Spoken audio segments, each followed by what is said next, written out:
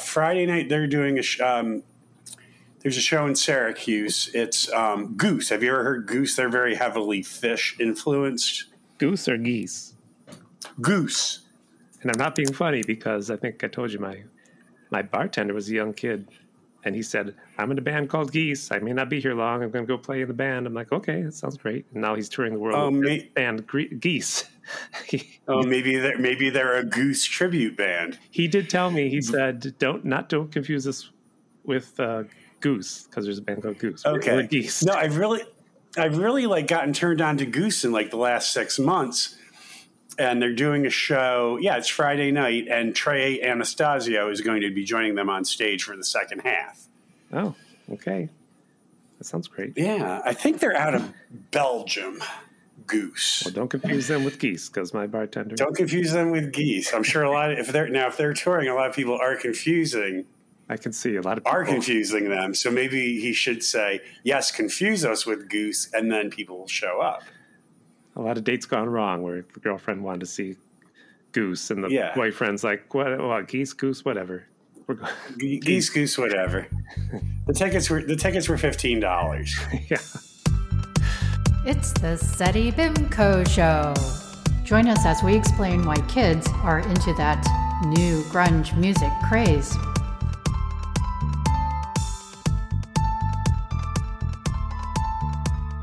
What's the show again, Tim? Oh, it's the Seti Bimco Show, a show about the tragedies and humor of high school, both in movies and in real life when we get our guests and I get things together. Did you have... Or sometimes we talk about films or TV shows. Yes, that too. It is the new year. Did you ever have a wonderful, amazing, fantastic new year, John? No, No? Well, no, my dad, Your what? who was half Irish, half Cherokee. I don't understand why he was an alcoholic. Half Irish, half Cherokee. Mm-hmm. Why would you be an alcoholic? Right. But he always used to say the good old alcoholic. New Year's, he says about New Year's and St. Patrick's Day, that those were both holidays for the amateur drinkers. Right. And you know what? He was kind of right. People who don't normally drink go out and drink on those holidays, and it just gets so sloppy. And then you've got roadblocks. And now I basically, watch the ball drop, and literally once the ball 12:01 is like, okay, happy 2023. I'm in bed. Unless we had amazing weeks, we have a lot to get to. Unless you want to talk about, you can talk about something. No. Did something amazing happen? No. All right. No, not really. I just, it's almost New Year's. I haven't been following in a while. Has Carrie Lake conceded the Arizona governor's race? I don't think she has. Oh, that's right. Can we tell the audience we're actually recording this in the middle of November? But I'm going to go out on a limb here and say that Carrie Lake has not yet conceded the Arizona governor's race. Yep. And the reason why I bring this up is because there are like these two apartments that are in separate buildings. And one of the guys who lives in one of the apartments actually works where I work. He works the night crew. And there's this woman. And like I've said hello to her a couple times and she like totally ignores me. And she's like got different guys in these apartments. I don't know if it's like a cult. I don't think they're like some sort of cyber army or anything because they're all kind of overweight. I think they get really winded easily if they like did have to take over the world. But her car, and she's been coming here for 2 years and she still has Arizona plates. And I don't know why I think this, but I want to say to her, I'm sorry, Carrie Lake lost. I don't know why I want to say that. And then I got a little upset with myself, mostly, because this one Republican candidate, his name is, what is his name now? His name is Joe Kent. Okay. He was the Republican nominee in Washington District 3, and he was one of Trump's acolytes. Mm-hmm. He took out, was her name Jamie Herrera Butler, who was one of the 10 Republicans who voted for impeachment. So he booted her out in the primary. Well, he is just, he lost his election. Okay. And you know what I hated about it? He's actually kind of hot. And I was like, ooh, Joe Kent, he's really kind of hot. So then I started looking up his biography, and it's like, he's MAGA, he's right wing, he's white supremacist, he's an election denier. I'm like, don't you hate it when the hot guy is a MAGA, election-denying, right-wing white supremacist. Oh, that just pisses me off.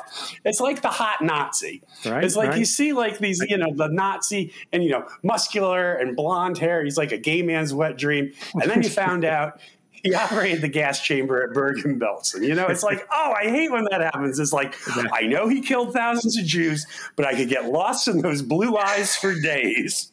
That's a deal breaker for you, huh? That is a deal breaker. So how about you? Anything happened to you? Any restaurant staff call you the Eggman? You go for a 22-mile bike ride. You walk Seoul. Something happened when you walk Seoul. Anything happened to you this week? Or you just wanted to get into our show? We got a lot to get to. I didn't do a 20-mile bike ride. I have a tracker. Only 20. A tracker for Seoul's collar, and it does tell me.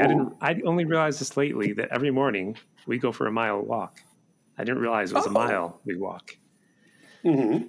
That's all. There's well, my you brag. must be enjoying it, or if it doesn't seem like a mile, I'm assuming you're enjoying it. I do enjoy the walk. Sometimes she's a little early, and I'm not. I just need time to warm up, but I enjoy it. Right, I get what you're saying, and she seems to enjoy it. She looks forward to it. Oh yeah. There's these big posters at the other end of the park on the fence where they honor people who have been helpful to the neighborhood or the park. There's like 3 men and 2 women, and the one woman's name is Roberta. I know that name because we walk by these big posters, and Soul barks at Roberta. Only Roberta. She stops. Only Roberta. And I'm like, come on, Soul, let's go. We bark at her every day. She's not going to hurt God. Is Roberta a living hero or a hero who's no longer? She's a living hero. This is my concern. Is like one day, what if Soul meets the real Roberta and like goes to rip out her throat or something? It's like, really, I don't know this. She doesn't do this to anyone else, Roberta. Yes, I don't know. It's all my news. I know you're going to say we got to get to George's letter because. We got to get to George's letter this week. So this is why we got to hop to it, because George will not fill in for me. When, New York Times bestselling author in front of the show, George O'Connor, of course, is who I'm talking about. Yes. And he will not fill in for me, but we do have to read this letter this week. We just have to. This epic tome, it was the best of times. It was the worst of times. Anyway. You ready to get into it? We watched the pilot episode of Matthew Starr from 1983. 82? 82. 82. It was 82 to 83 was the show was on. The Powers of Matthew Starr. The Powers of Matthew Starr. The Powers of Matthew Starr. You have to say no, you did not say powers. You have to say powers because power may or may not work into the quiz later. Okay. The Powers of Matthew Starr. So I'll give you my quick synopsis. Mm-hmm. Matthew Starr and his guardian, Shepard, came from another planet, with the name of which I forget and didn't do my research up because they're being hunted by the demons from another planet, and seems like Matthew Starr is kind of a messiah child with he's in the royal family. His father was a ruler. Yeah, he's the son of the king. Yeah. So they got to hide out on Earth is what they're doing and pretend to be human. That's it. I didn't prepare that. And here I did that off the top of my And I know that this is not the name of the planet, but it kind of sounds like this. I want to say the planet's name is Qantas, but I know that's the Australian airline. Right. It kind of sounds like Qantas, but I can't remember either. So we'll just call the planet Qantas for the rest of the episode. Maybe we'll get Qantas to sponsor us. I was calling it the planet of the demons because I totally didn't prepare for that. We'll just call it Qantas. We will. Geese, goose, come on. Geese, goose. $15 a ticket, $150. What's the difference? That's what the tickets are starting out at, is $150. Like you can only get them from scalpers now. Wow. And they're like $100 in Syracuse. I know, right? Because they sold out like the second they went online. Like as I said, I just got turned on to this band like within the last 6 months. I didn't realize how big they were. Yep. Yeah. Okay, but enough about geese and goose and. Harv Bennett was involved with this. He's from Star Trek. He did a lot of Star Trek work. Mm-hmm. Steven DeSoto wrote it. He wrote a lot of big blockbusters. a lot of big blockbusters later. Did you look at his Wikipedia? I did, but I don't have my notes handy on that. That's okay. We'll get back to it. He wrote a lot of blockbusters. I read that he's made the most money like with blockbuster movies, his scripts. Oh, really? Even more than Joe Esterhaus? Remember Joe Esterhaus? He wrote like Fatal Attraction and more than Joe Esterhaus. Don't make me get his Wikipedia page open. No, I think, you know what? I think Joe Esterhaus like made the most money up front. Like I think Joe Esterhaus was the first screenwriter after Fatal Attraction where they actually paid him $1 million up front to write the next, to write his next script. So maybe that's why I'm thinking. But no, if he got a good like a cut of the director's profit, then yes, you're probably right. Mr. Steven D'Souza, he wrote things like Die Hard, so I think he made a lot of money. Oh yeah, there you go. Oof. I say it's a Christmas movie, but anyway, go ahead. Well, that's it. This stars Peter Barton, who you said you remember. I don't remember him. I do remember. I had the wickedest crush on Peter Barton. Peter Barton was a very handsome man. Yes, I had a crush on him when he was Dr. Scott Granger on The Young and the Restless. And he was involved in a triangle with Lauren Fenmore and Sheila Carter. And Sheila was obsessed with him. And Sheila got pregnant with him. But he married Lauren. And then Lauren and his baby died. And then no. The baby that he had with Sheila died. But Sheila took their baby and said it was hers, and there was this whole big thing. And then she had to go to L.A. and she was on The Bold and the Beautiful, and she changed her identity, and she got involved with Eric Forrester, and then Scotty and Lauren came to L.A. and they were on The Bold and the Beautiful for a while, and then Sheila murdered Scott, and that was the end of Peter Barton on The Young and the Restless and The Bold and the Beautiful. Anyway, I'm sorry. Go ahead. You need to have your own spin-off podcast about soap operas. I don't watch them anymore. A niche that needs to be filled, John. I don't watch them anymore. Ugh. There are no more New York soap operas. One Life to Live got canceled in 10 years ago? I don't know. That was the last of the New York soaps. I never really cared for the LA soaps, except when Peter Barton was on them, obviously. Well, Peter Barton, I looked up his picture. In the 80s, he seemed to be shirtless a lot, so he was kind of he was a little beefcake. He probably would have been a bigger star if he wasn't only just 5'9". Well, there are some stars who are short in stature that do become big stars. Well, like Tom Cruise is 4'11", And you're going to say Tom Cruise is 4'11", and he's a big star. Yeah, but you're going to say he beat Tom Cruise out for the role of beat Tom Cruise out for this, allegedly. Matthew Powers. Matthew Starr. Boy, I'll bet you that's still like, I'll bet you there's like a lot of bitterness and anger on Tom Cruise's part. Like no matter, how many Oscars he gets nominated for and how many blockbusters I never got the Matthew Starr role. Okay, this also stars Louis Gossett Jr. as Walt Shepard, who is Matthew Starr's guardian.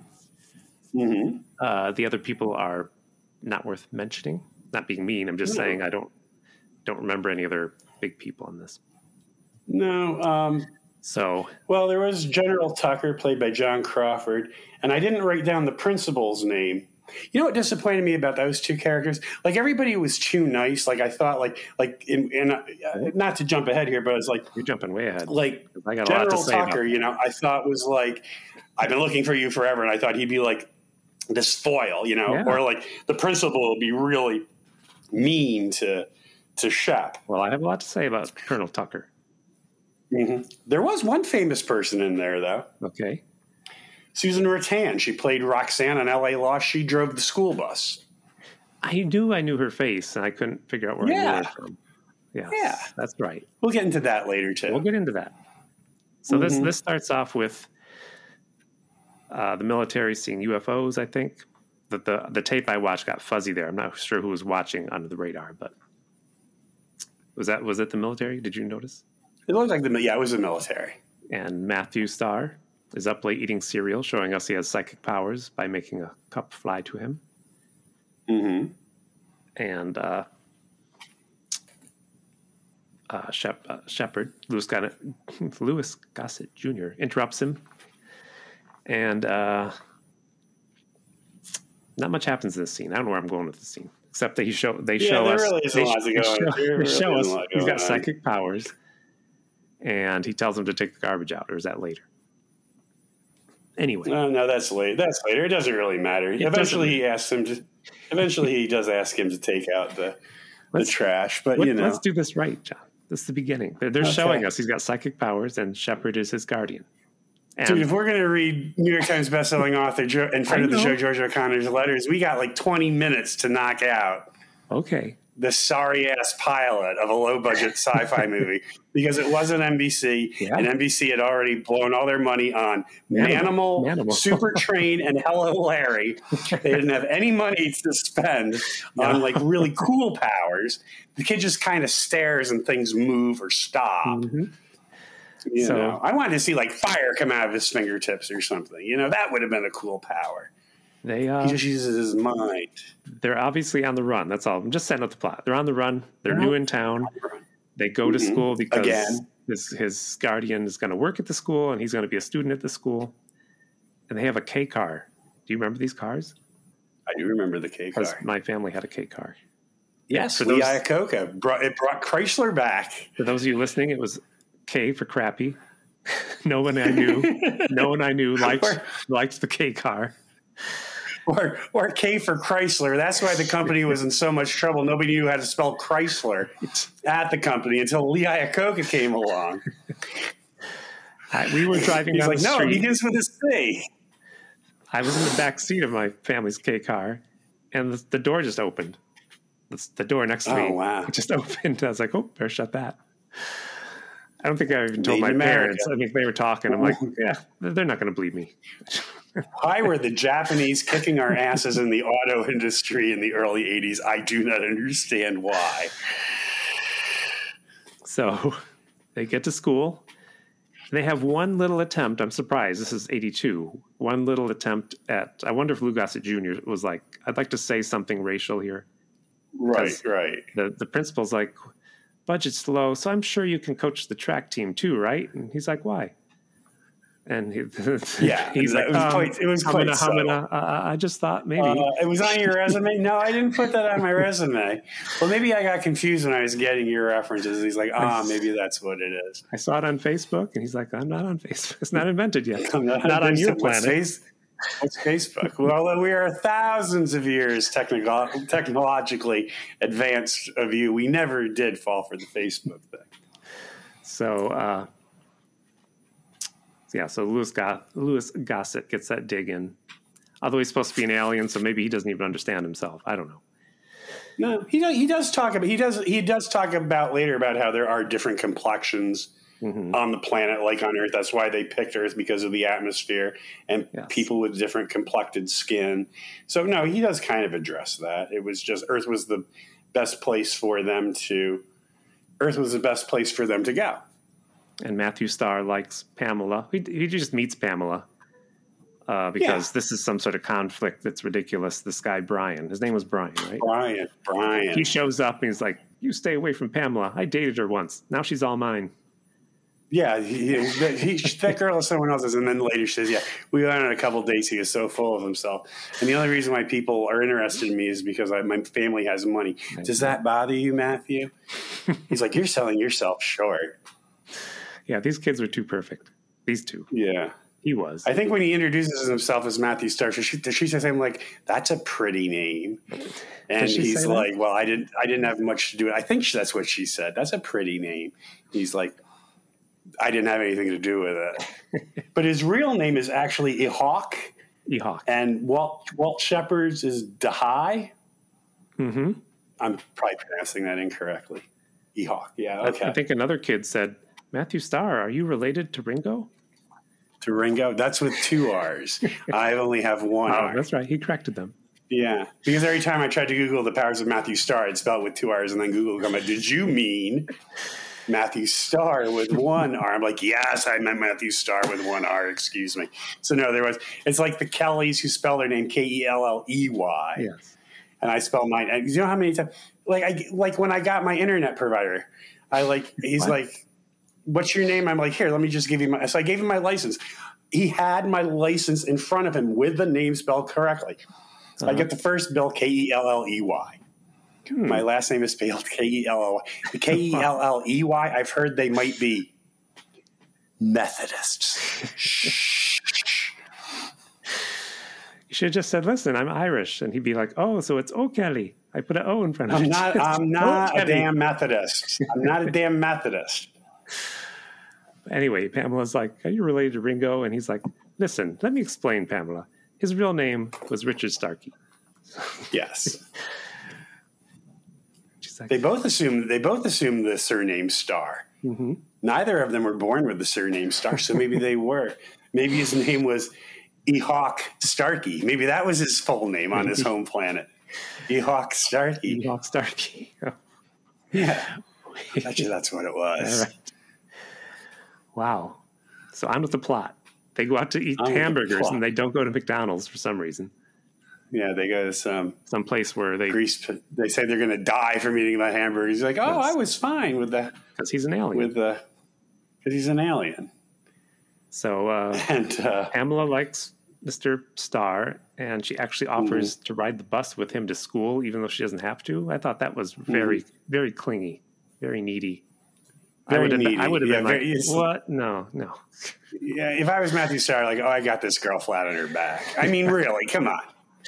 It's like she has a car, and she's going to have her mother drop her off so she can ride the bus. But you need to back up a little, because there are two aliens. They are the conquerors of Matthew Starr's home planet. Mm-hmm. From the demon One planet. is Cindy Duran, and the other is Float, played by Judson Scott. What was his name? Speaking of hot, Judson Scott. No, speaking of hot Nazis. Yeah. Is he a Nazi too? Well, he looks like one. He looks very Aryan and very attractive. Yes. But you will remember him as Joachim, the right-hand man to Ricardo Montalban in Star Trek II, The Wrath of Khan. That's true. I forgot that, and I should know that. Yep. Oh, did you read the story on that? Well, it says in his filmography, Star Trek II, The Wrath of Khan, Joaquin, and in parentheses it says uncredited, because what happened was Judson Scott's agent was really pushing the production company to give him a higher billing in the credits. And I'm like, well, now who did he think he was going to get top billing? Did he think he was going to get top billing over Shatner? Did he think he was going to get top billing over Nimoy, over DeForest Kelley, over Nichelle Nichols, over Walter Koenig, over George Takei? Then he had Merritt Butrid, who played David, and whoever played David's mother, who was Kirk's ex-flame. Yeah.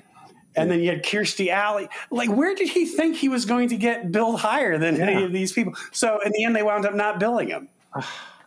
How is that? He has no credit. He has no credit. I don't know. Maybe he's in the closing credits. I don't know. But he's not in the opening credits. That's not a good agent. I would have fired him immediately.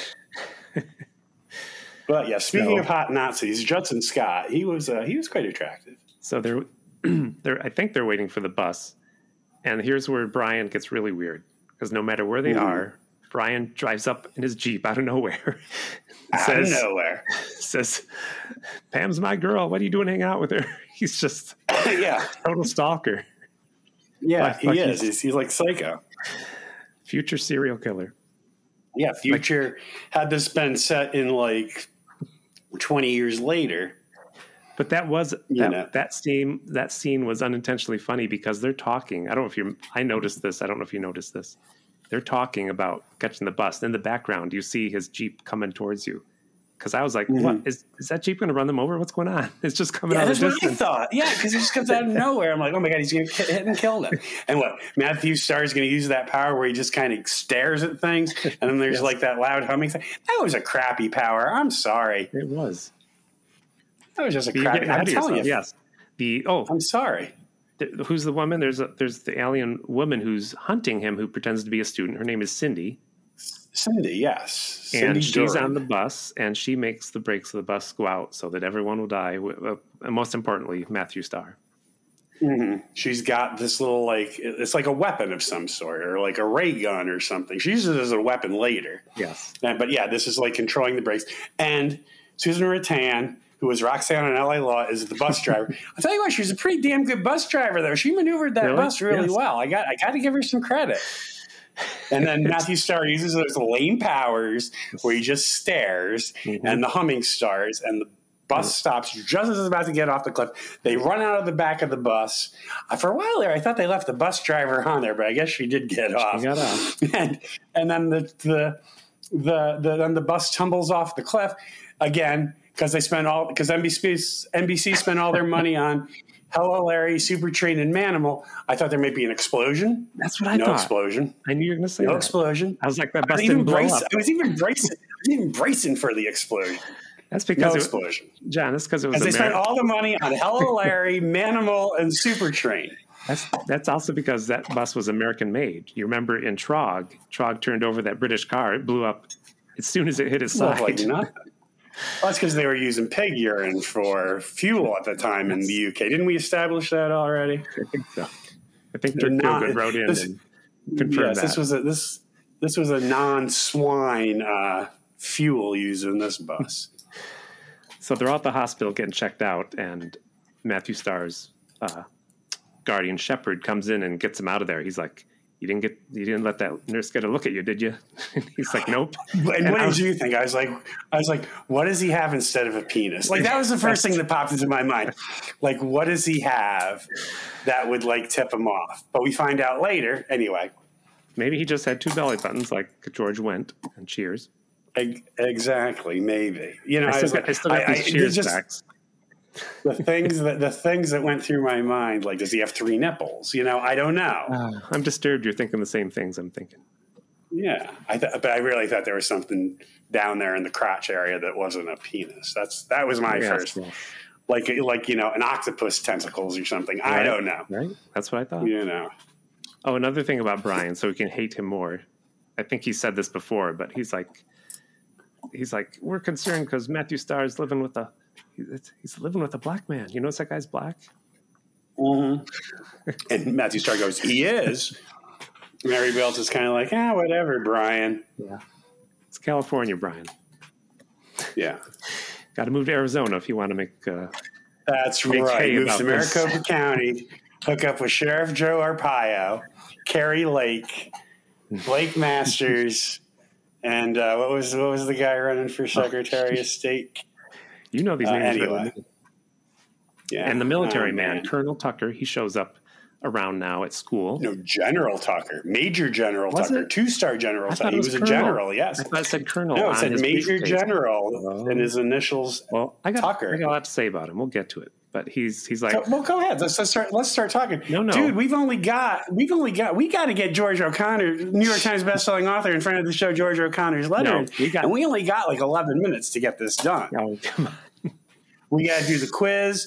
We got a lot of stuff to do, man. We can't be lingering over too many things. All right, let's move ahead to the fact that Cindy, the robot, they figure out someone's here trying to what? Something else first? Well, you gave away that she was a robot. Oh, see that sorry. way you jumped to the Did you have a punch? Did I step on a punchline? No. You just kind of jumped in because then they get into the science class and he has this thing. I had never seen anything like that before. It looks like a bar and they grab it from both ends and it tells their heart rate. Okay. And the reason why it wasn't that he had like octopus tentacles for a penis is that Matthew Starr's heart rate is like 12 beats per minute. Right.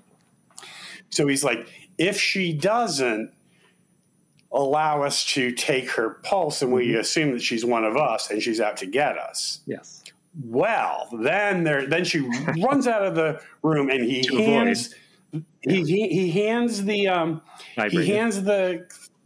thing to Pam and says, Miss Elliott, you're taking over the class now. I was like, I never had a teacher do that to me in high school. No. And so they're in pursuit. They get to the pool. They are. She's now using her electrical gun device, the little gadget that disabled the bus's brakes. Now she's using it as like a laser gun. Mm-hmm. Matthew Starr again using the lame powers where he stares and there's humming. It goes out of her hand, it goes into the pool, and then she falls into the pool, and all of a sudden, zzz. Yep. Now, what I thought was that there was something to do with the gun, and she fell into the pool like a toaster falling into a bathtub. Yep. You know what I mean? Yep. Or a hairdryer. You know, I thought that's why she. But it turns out, as you've already revealed, that she was a robot. A robot. Even though they're what, thousands of years in advance of our civilization, robots still short circuit when they fall in water. Fall in water. You think they would have figured that one out? And they never tried. I kind of wonder what happened after that. These two guys chase Cindy out of a classroom, and we never see Cindy, the class, from their point of view. Right. They never see Cindy again. Right. Nobody ever questioned that? What did you do to Cindy? Nobody ever questioned. Did you just say you were chasing her? We never saw her again. Did she have a contact number? Well, wait a second. No, there was no contact number. Did Cindy's parents come down to sign her up? Well, no, there were no parents who came down to sign her up. As a matter of fact, she wasn't signed up for classes. She just showed up the first day and said, I'm a new student. And we said, okay. Nobody followed up. No one did. This is what's wrong with the American education system, Tim. So, let's see. Military guy, he talks to him again. Again, he's very nice. He's like, just tell me your secrets, and I'll tell you my secrets. Yeah, I wanted him to be meaner. Like, so they're like running away from these aliens that have conquered their planet. Yes. And then they're like trying to run away from the general, the Air Force general. I think colonel. You know what I mean? Like there would have been like a dual tension. Yeah. Or like I thought the high school principal had been like a real asshole or something, Well, he was. Shepard. There is no tension in this show. There is no tension except for Matthew, the lame ass, hot Nazi who played, and his name was Float. Float. What kind of name is that? Float and Cindy. What kind of alien names are those? Float and Cindy. Come on. You couldn't come up with anything better. Float. Yeah. I think. Well, if he was Irish, it might have been Float. Float. Anyways, maybe he should have fallen into the swimming pool. We could have seen whether Float could float or not float. Oh. Anyway, Matthew Starr takes the garbage out by making it float, and he develops a relationship with the dog next door for reasons we don't understand. The dog loves him. Sam. Yes. It's just that we never see. Is this a subplot that was going to come to fruition in season 2? I don't know. Nobody cares. Anyway. But half these characters, if I'm reading, because I never watched it. I remember seeing the ads for it, but I never watched the show. Well, it seems to me as though like a lot of these characters didn't make it past the first 5 episodes. Like they totally revamped the second half of the season, and like Angela Lansbury's brother became the executive producer, and it totally changed. Well, I was always happy. Stopped calling him Shep. They stopped calling him Shep. Yeah, he's calling him something else in the second, and there's no high school plot. All the high school friends are gone. They call him Curly. Curly, there you go. Mo. I remember being on because I wanted there to be some good science fiction on, and I think I vaguely remember seeing half of this, and I was like, "Yeah, well, this is not good science fiction. This is not lame power. Lame power. First of all, it wasn't the powers of Matthew Starr; it was the power. It was one power. He could read minds. It was one power, and it was a lame power. Well, he could read minds, John. Okay, I'll give you that. But it was all like what I'm saying is it was like telekinesis. It was like one broad power with different little subvariants. So the aliens, they capture Lou Gossett Jr., tie him up, and Matthew Starr's coming home from a date with Pam, and of course, Brian pulls up. He's following them the whole date, I guess. He pulls up in his Jeep. In his Jeep. And Matthew gets a phone call from Float, right? To come, or else I'm going to kill Lou Gossett Jr. And if you hook up with him, if you can't hook up with him with your powers, I've killed him. That's right. He uses telepathy to find him. And he confronts Brian because Brian's like, that's my girl that I dated once. You stay away from her. And the dog helps him. It's not even his dog. And Sam corners Brian, and then Matthew steals Brian's Jeep. Yes. Grand Theft Auto, if you ask me. Know. Brian could really get him on that. I'm sure Brian could get him on. If that dog ever let him up. I think what happened was Brian got his throat ripped out. And I don't know. I didn't see if that actor was in any more episodes. Or Brian killed the dog because he's a future serial killer. That might have been his first victim. He is. Yeah, he would have been very scary in the days of like active shooter drills. Yeah. Just saying. Yes, he would have been. he would have been that guy. So Float and Matthew have a fight in a junkyard, luckily enough. So there's junky cars to throw around, just like in Superman 3. Yep. Do you remember Superman 3 when Superman? I do remember Superman 3. Split in two and that was the one with Richard Pryor, correct? Yeah. Yep. Yeah. Yes. Not the best one. Mm-hmm. No, as a matter of fact, I'd say probably the worst one. But anyway, no, Superman 4, the Quest for Peace, that was pretty bad too. Because that was just like so intentionally like Reagan era patriotic. It was just stupid. Yes, you are right. Superman 4, the Quest for Peace. You know what happened with number 4, right? That was Canon Films got their hands on the rights. Yeah. You know the whole story? Okay, we won't go into that here. I don't know the whole story. I know bits and pieces. I know enough. No budget. I know enough. Canon Films, no budget. Yeah. It was filmed in Toronto. Oh my! Well, there you go, right there.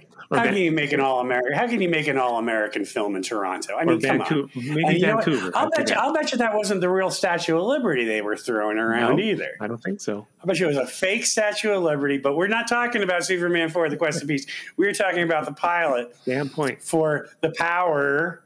I say power of Matthew Starr, not the powers of Matthew Starr, the power of Matthew Starr, because we've got to get to the letter from New York Times bestselling author and friend of the show. We're going to do it. Okay. So he meets with the military man at the end of this, somewhere near the end, and again, trusts him for some reason. Tells him his whole story. But in the end, Float gets crushed by the car, right? Is that what we're thinking? Yeah. Yes. Was he a real being or a robot? We don't know. No, I think he was the real deal. Okay, they murdered him. I think he was. Of course, I was ready for like a hand to come up. You know what I mean? Yes, he was still alive. And then I checked like the other episodes, but that was the only episode that Hot Nazi Judson Scott ever appeared in. So I guess they never pursued. Well, I think he had his own show called The Phoenix. Was that him? Or I think it was a pilot, though. Isn't that the only thing that ever aired? Yeah. Yeah, he thought he was going to get billed over into Nichelle Nichols and Star Trek II, The Wrath of Khan. He thought it was going to be a series. He's like, oh, no, I am not doing any more episodes of The Power of Matthew Starr. Not The Powers, The Power of Matthew Starr, because I'm going to be doing this fantastic show, The Phoenix, and it's going to go on for seasons and seasons, and they'll probably make movies. And, it never got past the pilot. And then one day I'm going to get top billing over Nichelle Nichols in a Star Trek movie. So... But they meet with Colonel Tucker and reveal their secrets to each other. And Colonel Tucker must have watched what we watched over the holidays, Santa Claus versus the Martians, because he's like, you guys eat pills for dinner, right? Yes! Just like the Martians eat pills. Well, we are 1,000 years technologically advanced from you, but we still enjoy the better things in life. Is that what he said? We still have humanity or something like that. Yeah, something like that. Oh, boy. In other words, we're not total robots like the one we threw into the pool at the high school. So they decide to stay there because Matthew wants to stay and not run anymore, thus establishing a TV series, which I never watched any more of. You read more about it than I did. Yeah. Apparently, does Lou Gossett stay on the show? Yeah, he stays on the show. He stays on for 22 episodes. Wow. Yeah, basically what happens is the show lasts for one season. Louis Gossett Jr. goes on to do An Officer and a Gentleman and wins an Academy Award for Best Supporting Actor. Peter Barton goes on to have his skull crushed by Jason Voorhees a shower in Friday the 13th, the final chapter, which it wasn't. But anyway. I read his little blurb. He thought, this will be cool. I'll be in the final one. Yes. I did see that. Like, I will be in the final one. I'll be part of history. It's like, nope, there were about 17 more. I'm exaggerating, of course. I'm being hyperbolic. It was more than it was less than 17, but not too much less. All right. And yes, I talk about having a crush on Peter Barton, but apparently I did not have a big of a crush on Peter Barton, as did one Illinois man named Ray Falk, who died in 2012 at the age of 71. Falk, who had no family of his own, was a fan of Peter Barton and Barton's friend, Lucan star Kevin Brophy. Despite never having met either actor, Folk bequeathed half of his $1.3 million estate to each of the actors. I saw that. What, you think there's something going on there? No, they never met. You know, I'm saying. I thought I had a crush on. Even if I had $1.3 million, I'm not leaving it to Peter. I'm not leaving it to Peter Barton. I'm not going to do it. I wouldn't even leave it to hot Nazi Judson Scott. I am not leaving. Do we know Peter Barton's sexuality at all? I don't know. Personal life, nothing about anything. He did wrestle. Oh, he's gay. He did wrestle and played soccer at Nassau Community College. I don't know. Wrestling can get kind of homoerotic, can it? I don't know. I just said. Never married. He's wrestling. He's never married. Never married. Yeah, there you go. Say that at our high school. Nothing about married, ever being involved with anybody. Just wondering. I don't know. Well, let's move on to quiz time. I'll call it the Bimco SETI Q&A. Brain Twister. Answering quizzes. Theme song. Do you like quizzes, John? I do love quizzes. Brainstorm. I'll call it SETI Q&A. Brain Twister. The Bimco. I love quizzes. The Bimco. I'll call it theme song. No. So you had you were doing a thing where you switch up the first question every week. I did. Your agent gave me a call. So I can't get billing over Nichelle Nichols, but so what was your question? I do have instead of my question was simply, seeing as we were talking about the power, or if you use the plural, the power of Matthew Starr, what power do you wish you would have had in high school? Yes. So what power? So you're talking about high school. Yes. What power would you have had in high school? So I've thought about this because you hinted at it, and I thought you have to be really honest and think, what would I have thought in high school compared to what adult me would think. Right. Because in high school, you're totally like your sense of right and wrong and what you should do is totally. Your priorities are different. Yeah. Yeah. So I'm going to go with the boring thing. I think when you're young, you're like, gee, I wish I could fly. I'll just be honest about that. Even though I thought of funny things like time travel, so I could make sure I didn't wear a Hulk T-shirt to my Hulk pajamas. That would have been a good one. But flying, I think I was thinking that's what would that be like? Yeah. Yeah.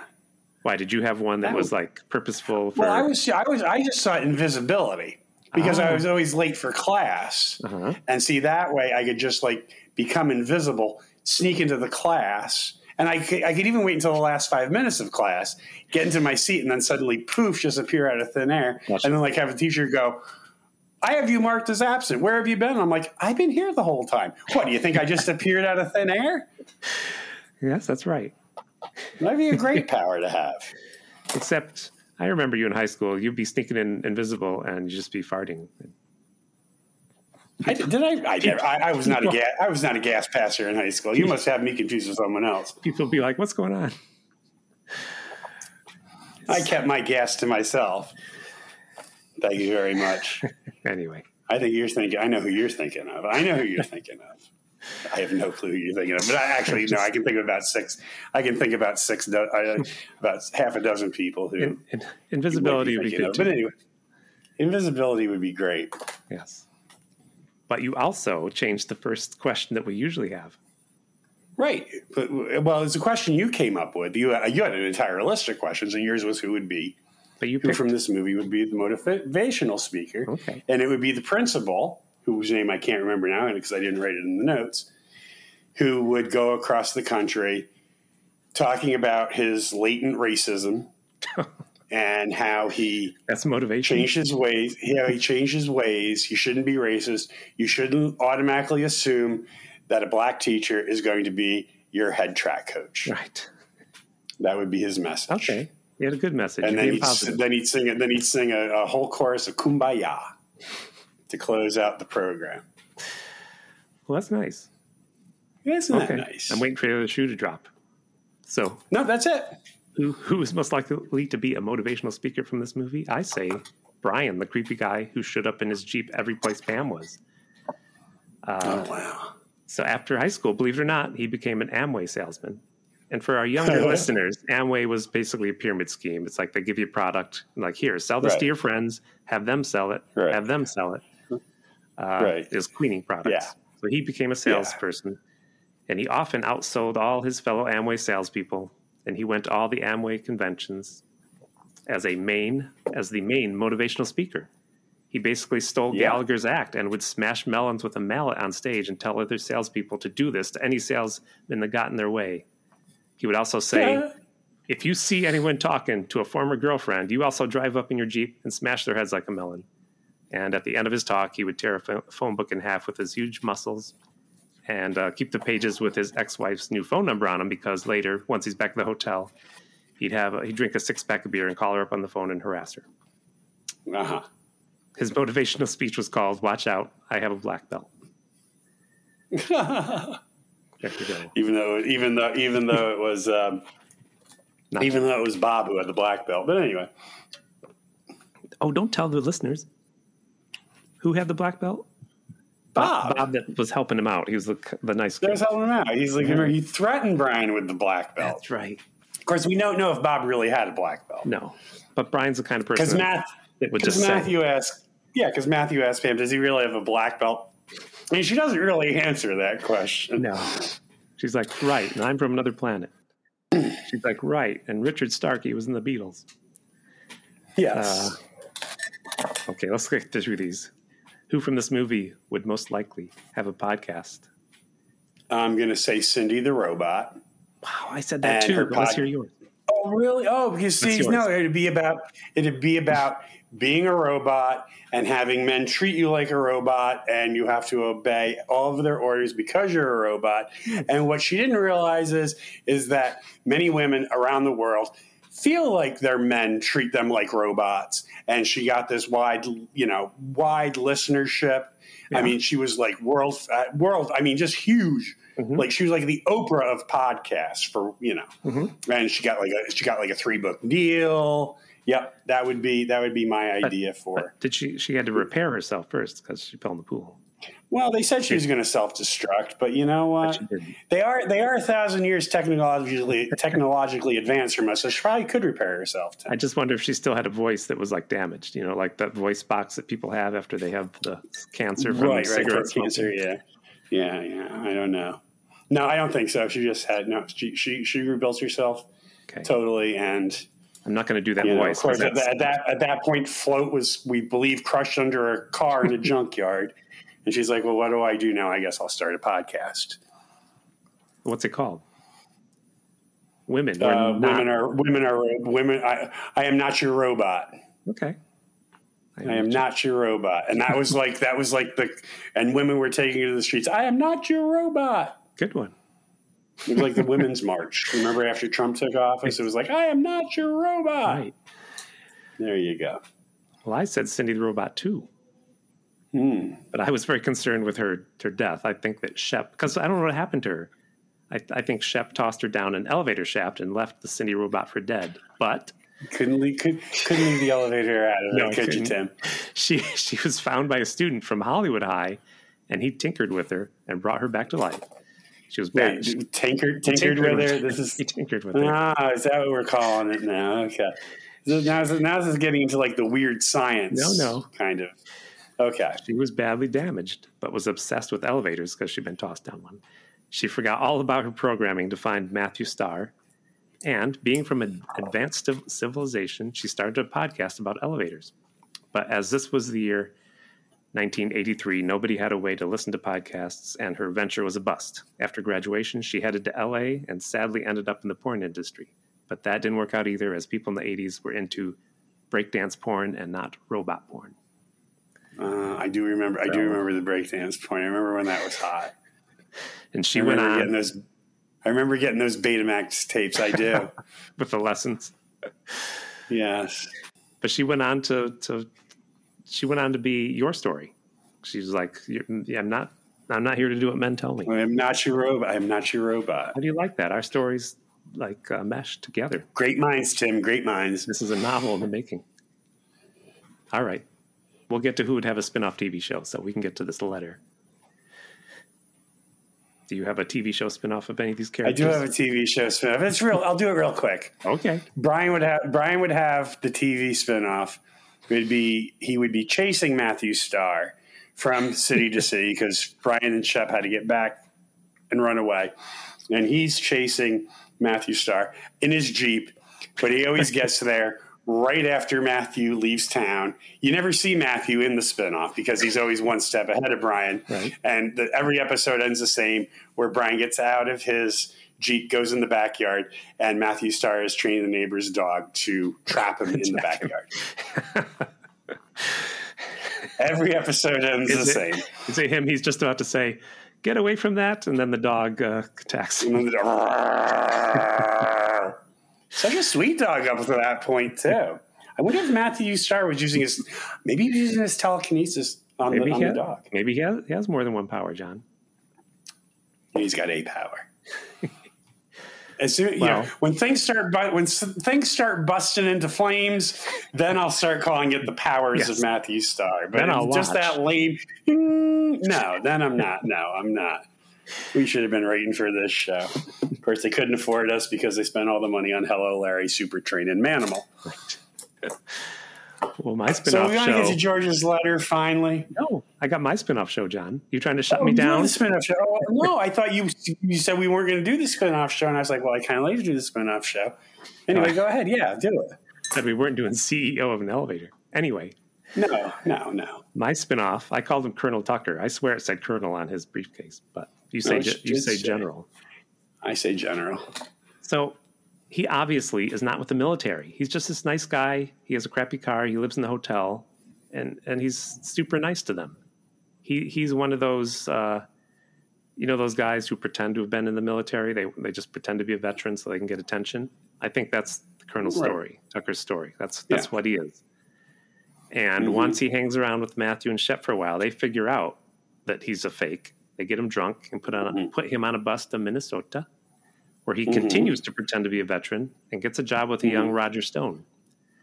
Colonel Tucker is, in fact, the one who tattoos Nixon on Roger Stone's back. And Tucker and Roger, they go on road trips looking for right-wing candidates who grab pussy and have cool catchphrases like Big League or something. Build a wall. Build a wall. And then in the final episode, he leaves half of his $1.3 million estate to Matthew Starr. Well, not quite. Not quite. Oh, okay. The spinoff show is called Tucker and the Stone Man. But in the final episode, Tucker dies because he wasn't really a veteran and had no idea how to safely clean Roger Stone's authentic Nazi Luger pistol. There you go. Wow, what a twist. What a twist. There, I wonder if that made made it. Did that make it to syndication?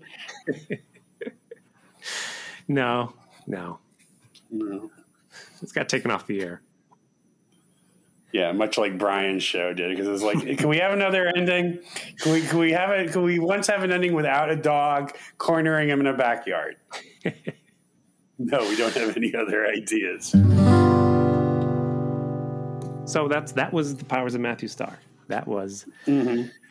So I checked out to see if we have some letters, John, and George O'Connor wrote us a letter 5 months ago.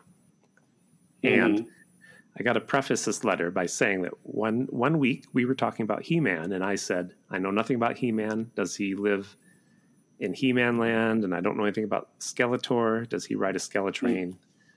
So it's George O'Connor, friend of the show, New York Times bestseller, sometimes guest host. He wrote us a letter about that. And I'm going to about the length of the epic poem Beowulf.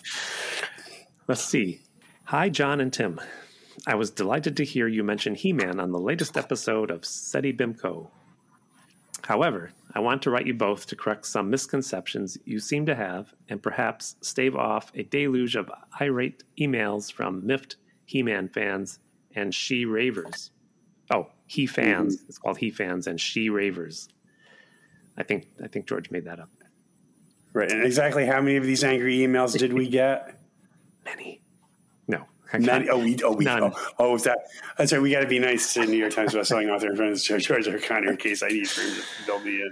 We were inundated with angry emails. He continues, He-Man does not, in fact, live in He-Man land. He lives on Eternia, the planet at the center of the universe where science and magic are one.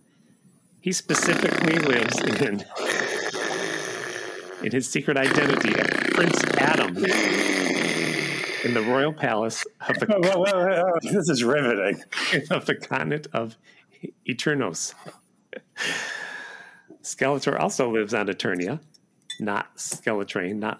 Well, I thought he rode in a Skeletrain. I didn't think he lived in a Skeletrain. He and his minions reside in Snake Mountain on the Dark Hemisphere. Depending on the source, he's either secretly Adam's uncle and thus a native Eternian or a demon from a neighboring dimension of Despondos. I think that's the planet that Float was from, maybe. I don't know. I don't know.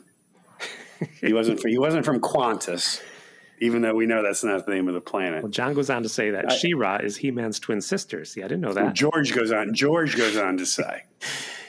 John has nothing to do with this letter. George goes on to say. His twin sister is a native of Eternia, but was abducted as an infant by Hordak, despotic ruler of the intergalactic evil horde. Hordak raised Adorna, She-Ra's real name, as lieutenant in his evil empire on the planet Etheria in a neighboring dimension to Eternia. She does not live in a Rainbow She-Ra ice cream franchise or whatever it was you guys said. You said that, John. I don't know. Yeah, okay. So I was the only one giving out misinformation on this. Apparently, he had no problem with He-Man Land and the Skeletrain, but he has a big problem with She-Ra. Yeah. And, this whole twin separated birth thing. Wonder where they got that from. Yeah.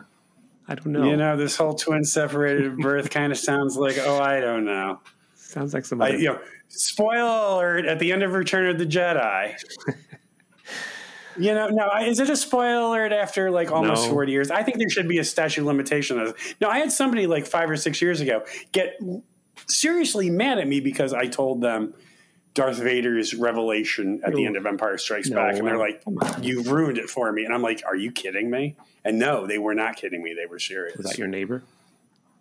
I shouldn't make jokes. Oh, I don't know. Some drunk down at the Fargo. I don't know. Some drunk at the Fargo. I was serving. I hope you didn't tell him that one of those Ewoks died. Ruin that for him. Oh, that was the most exciting thing about. A few of those Ewoks died. I know, poor little Ewoks. Okay, the language of Eternia and Etheria is not He-Man language, but it's apparently English.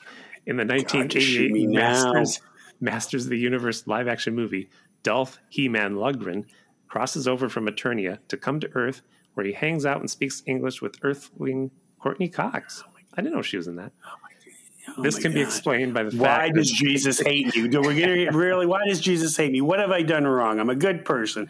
We're really going to listen to this whole. Okay, go ahead. Okay, wait. Fun fact. George goes on. Fun fact. While He-Man can speak. Oh, fun fact. Oh, well, I'll be the judge of that. I'll be the judge of whether or not it's a fun fact or not. New York Times bestselling author in front of the show, George O'Connor. While He-Man can speak English at the time of the filming, Dolph Lundgren could not.